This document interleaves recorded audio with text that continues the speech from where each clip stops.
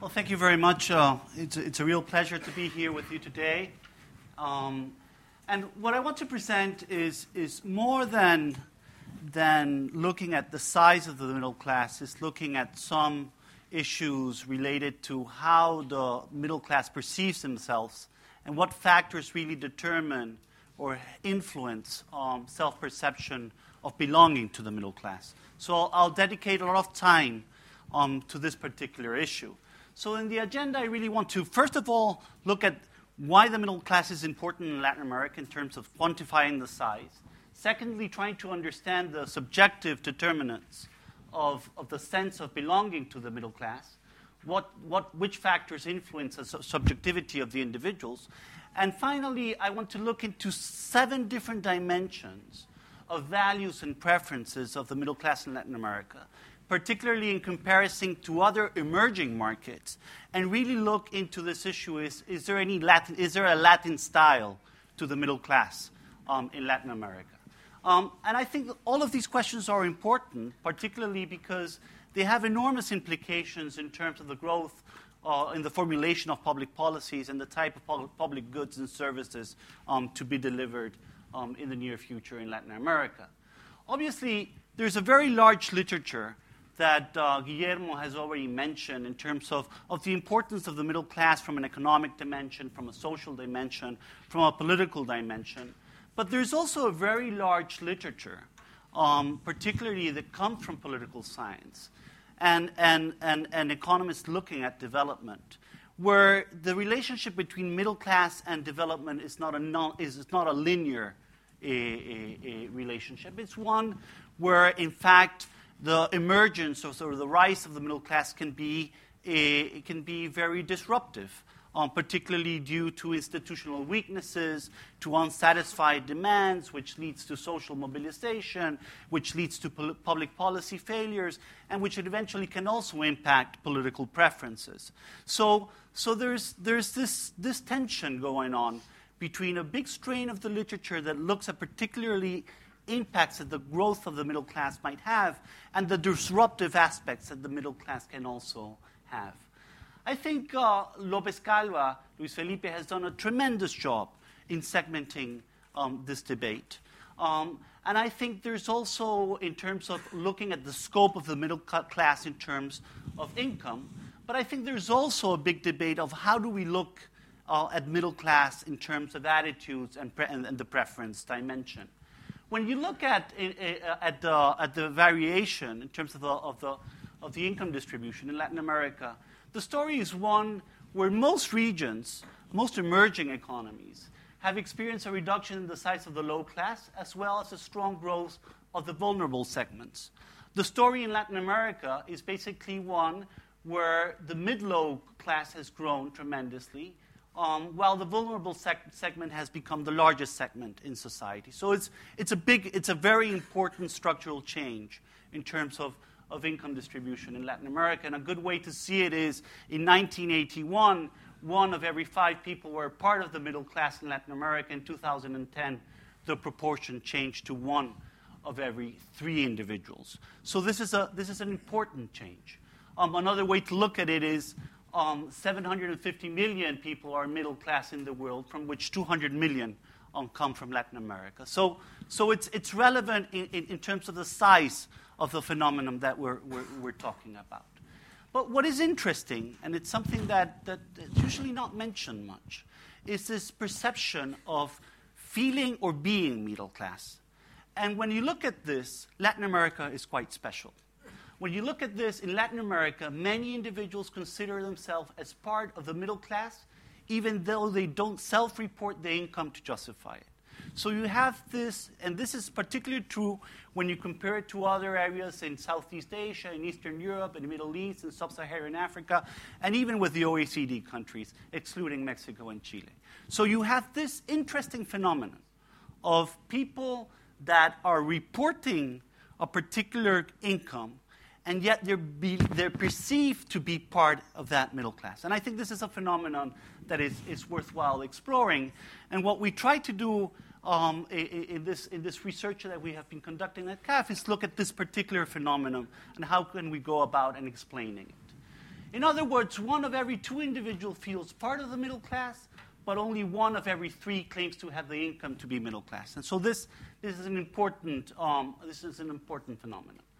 How can we go about trying to look at this issue? Well, the probability of self-perception of belonging of individuals to each social class can be influenced by many factors: demographic and socioeconomic factors, labor factors, country factors, and even regional factors that we can go about. But when you look at it, there are 4 factors, but 2 in particular that are consistently important in helping understand why do individuals increase the probability of perceiving themselves as part of the middle class.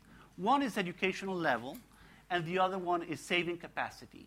That seems to have a very significant and persistent effect on individual class self-perception. Others that are less important but interesting is supervising someone at work and if the head of family is employed or not. So these are 2 other factors that are important. But when you look at educational levels and savings, and you compare what is the impact of this specific variable on the probability of an individual considering himself or herself part of the middle class, and you compare it to other parts of the world, in particular to other emerging markets, you find that this effect is similar to what you see in Southeast Asia, to what you see in Eastern Europe, what you see in OECD countries. But what is interesting is that in particular the marginal effects of savings has a lower impact than in other regions. Being able to save basically increases 12.19% the probability of self-identification as a middle class. It's an important effect. It's a very important effect, but it's lower than in other parts of the world, particularly in Eastern Europe, where the rise or the size of the middle class has been much larger than, say, Latin America. It's also interesting to look at what is the effect of 1 additional educational level on the probability of perceiving yourself as part of the middle class. And what you see again here is an important effect, one that is consistent to similar patterns in other parts of the world, but with a very much lower effect than other parts of the world. Basically, in Latin America, you have the same effect, but an increase in the educational level of an individual improves 3.54% the probability of feeling middle class. And this is much lower than other parts of the world. Again, if you compare it with Southeast Asia or Eastern Europe, we're talking about a significant difference. And this, again, raises a big issue about quality of education. And probably what this is showing is that people perceive that the impact or of the return of the investment in education in Latin America is lower in terms of perceiving themselves as being part of that middle class than, say, Eastern Europe or Southeast Asia, or even in sub-Saharan Africa. Now, let's look at attitudes and preferences of the middle class, looking at political ideology, left, right. We've already talked about that a little bit in the morning. Trust in institutions, social capital, political activism, market orientation, social protection orientation, and post-materialism in terms of the middle class. In political ideology, we're talking left-right. Trust in institutions, we're talking about the willingness or the trust that people have in public institutions. Social capital is the level of trust of interpersonal relations. Political activism is the willingness of people not only to vote, but actually to go out to the street and protest in order to change policies. Market orientation is how market-friendly this middle class is. And social protection, how much value they give to the role of the state providing safety nets in order to protect individuals, or is this responsibility more of an individual responsibility? And then post-materialism, which is a very large literature on this, looking at issues that have to do with quality of life, free time, environment concerns and all that, and looking at those particular issues. What we find is that basically there is no Latin style to the Latin American middle class in terms of these attitudes and preferences. I mean, there's no big difference with regards to other emerging markets. As Luis Felipe has also shown, they tend to move monotonically across income. And the results are very similar to other parts of the developing world. There is one exception, though, here again, that has to do with these post-materialistic values in terms of quality of life, environment, free time, which, as we will see, is not part of the middle class. It's a trait of the region as a whole. When you look, let's look into each one of them and see with more, being more subtle, some of these differences of the middle class in Latin America. In terms of political ideology, the middle class is in Latin America is ideologically moderate, just like other developing regions. But in Latin America, the middle class is less inclined to the right than other regions. There are differences among certain countries, particularly Chile and Uruguay stand out as having a middle class that is closest to the left, while you have other countries, particularly Peru and Dominican Republic, that tend more towards the right. So overall, you have a moderate middle class that is less biased towards the right, with some exceptions, particularly in Peru and Dominican Republic. In terms of trust in institutions, the middle class has very low trust in institutions in Latin America. However, trust in institutions is lower in Latin America than in other developing regions. So this is one particular issue where the middle class is particularly concerned. It has to do with the quality of these institutions. Particularly in countries like Dominican Republic and Peru, again, the middle class have the lowest trust in institutions. While Uruguay, for example, shows level comparable of trust to Eastern Europe, for example. So you have some variation within the region, but overall you have a region with very low trust levels towards institutions. In terms of social capital, the middle class has low to moderate low levels of social capital. And in Latin America, social capital among the middle class is lower than in other developing regions. So you have overall in most developing countries very low levels of social capital, but in Latin America it's even lower. Middle classes in Peru and Brazil have the lowest level of social capital, while Uruguay and Argentina display the highest levels within the region. So you see some variation, but overall you have this very low level of social capital. In most developing countries, the middle class is politically inactive. It doesn't mobilize much. It's a characteristic of the middle class, which actually is very different from what the literature is a hypothesis, which is that the middle class, in fact, mobilizes more and is socially more demanding. You have a middle class that is more politically inactive. In Latin America, however, it is inactive, but is politically less inactive than in other developing regions. So, and you have countries like Guatemala, where the middle class is the least inactive, and you have other countries like Brazil and Dominican Republic, again, among the most active middle classes in Latin America. In terms of orientation to markets, you have middle classes overall in emerging economies are relatively favorable to market rules.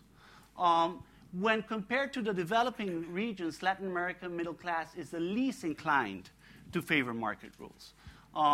And this is interesting in terms of how much trust individuals have in market economic reforms, and whether they perceive or not that growth or is going to benefit them or not. You have certain countries like Colombia and Argentina middle class that showed the least supports to market rules, while you have the middle class in Venezuela, for example, and Dominican Republic, which is more favorable. So here is also some interesting contrasts. In terms of orientation to social protection, most of the middle class in emerging economies seem to hold a moderate stance towards social protection. In Latin America, the middle class seems to be a little bit more inclined towards individual responsibility in terms of the state's role to provide social protection. You have particularly some middle classes, like in Peru and El Salvador, that give a very strong prevalence to individual responsibility. Well, you have other countries like Chile and Uruguay that are more biased towards social protection being provided by the state. Now, what is interesting about this particular issue is that when you look at this issue specifically, there's a strong polarization within the middle class between those that want more of a responsibility towards the state compared to those who think that the individual should hold more of a responsibility. So you have more of an extreme positions within the middle class in Latin America when it comes to social protection. And particularly you have certain countries like El Salvador and Venezuela that are the most polarized countries regarding the state's roles of social protection. And it's when you look at Venezuela in particular, this is a big issue in terms of how political polarization is framed regarding this particular issue. In terms of post-materialism, again, there's a very large literature looking at post-materialistic values. This literature looks at post-materialistic values more from intergenerational perspective rather than from cross-country perspective. But nonetheless, we can measure this using, again, the World Value Survey, which is the data that we use, because basically it allows us to compare not only within Latin America, but across the whole world, and in particular to other emerging countries. And what you have is that middle classes share materialistic and post-materialistic preferences. But in Latin America, the middle class is far more materialistic, but it's due more to the society as a whole. It's an issue that is present across classes, not an issue that is present exclusively within the middle class. And you have classes in Uruguay, Colombia, and Argentina that have the most post-materialistic preferences of the region. If you look at this in terms of comparison between materialistic and post-materialistic, and you look at Latin America compared to other parts of the world, Eastern Europe, Southeast Asia, Sub-Saharan Africa, it's definitely another issue that is strikingly different when you look at this particular issue. Some final thoughts. Measured by income, the middle class is becoming increasingly important because of its size. And I think there's no doubt about this. We might have a big discussion about whether there's a large proportion of the vulnerable sector that might return to poverty given some sort of external shock. But nonetheless, the size right now of that middle class is relevant. 1 of every 3 Latin Americans are mid-low or mid-high class. And this in itself imposes some important challenges for development in the region. Secondly, the Latin American middle class seems to have a strong aspirational character compared to other regions. When you look at the subjectivity of feeling or being middle class, there's a huge difference when you look at Latin America. And in Latin America, there's a very large proportion of individuals that, despite the fact they don't have the income to self-report themselves as part of the middle class, they nonetheless perceive to be part of that middle class. And that shows a very strong aspirational character, which I think is also an important source of conflict, but also of potential change in terms of governments dealing with the kind of goods and services that these individuals are demanding. And if you look at it more carefully, in a region where close to 80% of the population lives in cities, it's quite obvious that this aspirational character emerges as a trait of this urbanization process.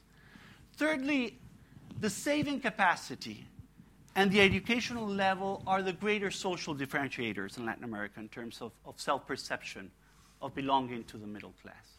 And this, I think, moves the debate to two very important issues. One, the quality of education, which is a big issue in Chile, where you have massive mobilization, student mobilizations, much of the student mobilization linked to the middle class, demanding quality of education, because the perception is, and I think it's correct, that the returns on that investment, even though once you do it, you want to be part of that middle class subjectively, nonetheless, the return is not as high as other parts of the world. And saving capacity, I think, moves the whole debate towards this issue of reforms aimed at increasing a saving capacity through pension reforms and reforms of this sort. Then there are very few distinctive values of Latin style to the middle class. The middle class in Latin America is very similar to the middle class in other emerging economies. But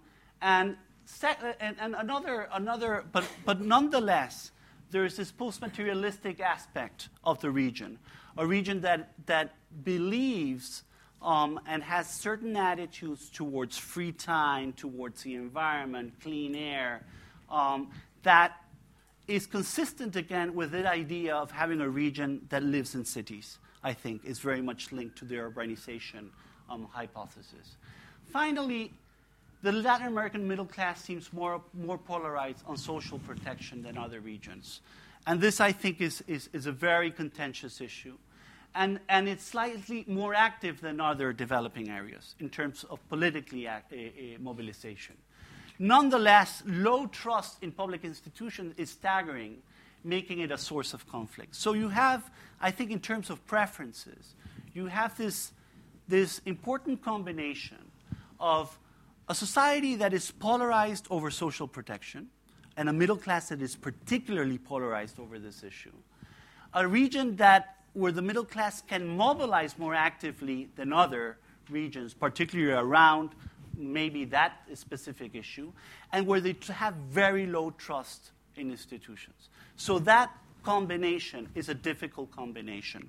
But I think what we have here, nonetheless, is a very important change in terms of how the rise of this middle class is going to impact the way how public policy will be conducted in Latin America in the near future. Thank you very much.